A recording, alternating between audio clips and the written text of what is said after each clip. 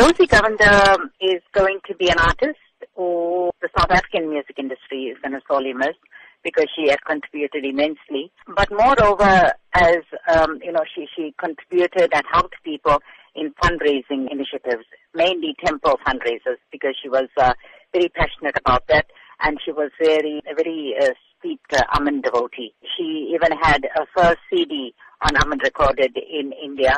Two things that stand out for me about Rosy. First was a devotion to a work, art form, and a commitment and contribution to all the temple fundraisers. And secondly, she was passionate about passing this art form to the younger generation. She always nurtured and mentored youngsters in this field. In terms of her work in the music industry specifically and the CDs that you say she recorded, what will you say she'll be remembered for the most?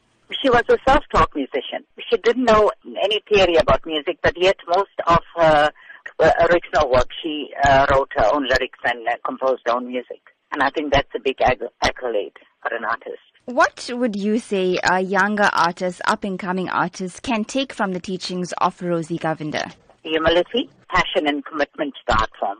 To see it as a divine art form. She also came from the magazine Barracks, and that was the area that abounded with the arts and culture, and she was a product of that community. We also grew up in the same neighborhood in Chatsworth, and she had started off at the age of 12 singing. She sang for groups like she sang with the Lakshmi Stars, she sang for Prema Entertainers, National Entertainers, and Padma Entertainers. She also accompanied a lot of our current days, like our very own Segra Naidu, Richard Naicker, Ashley Christian, very versatile someone.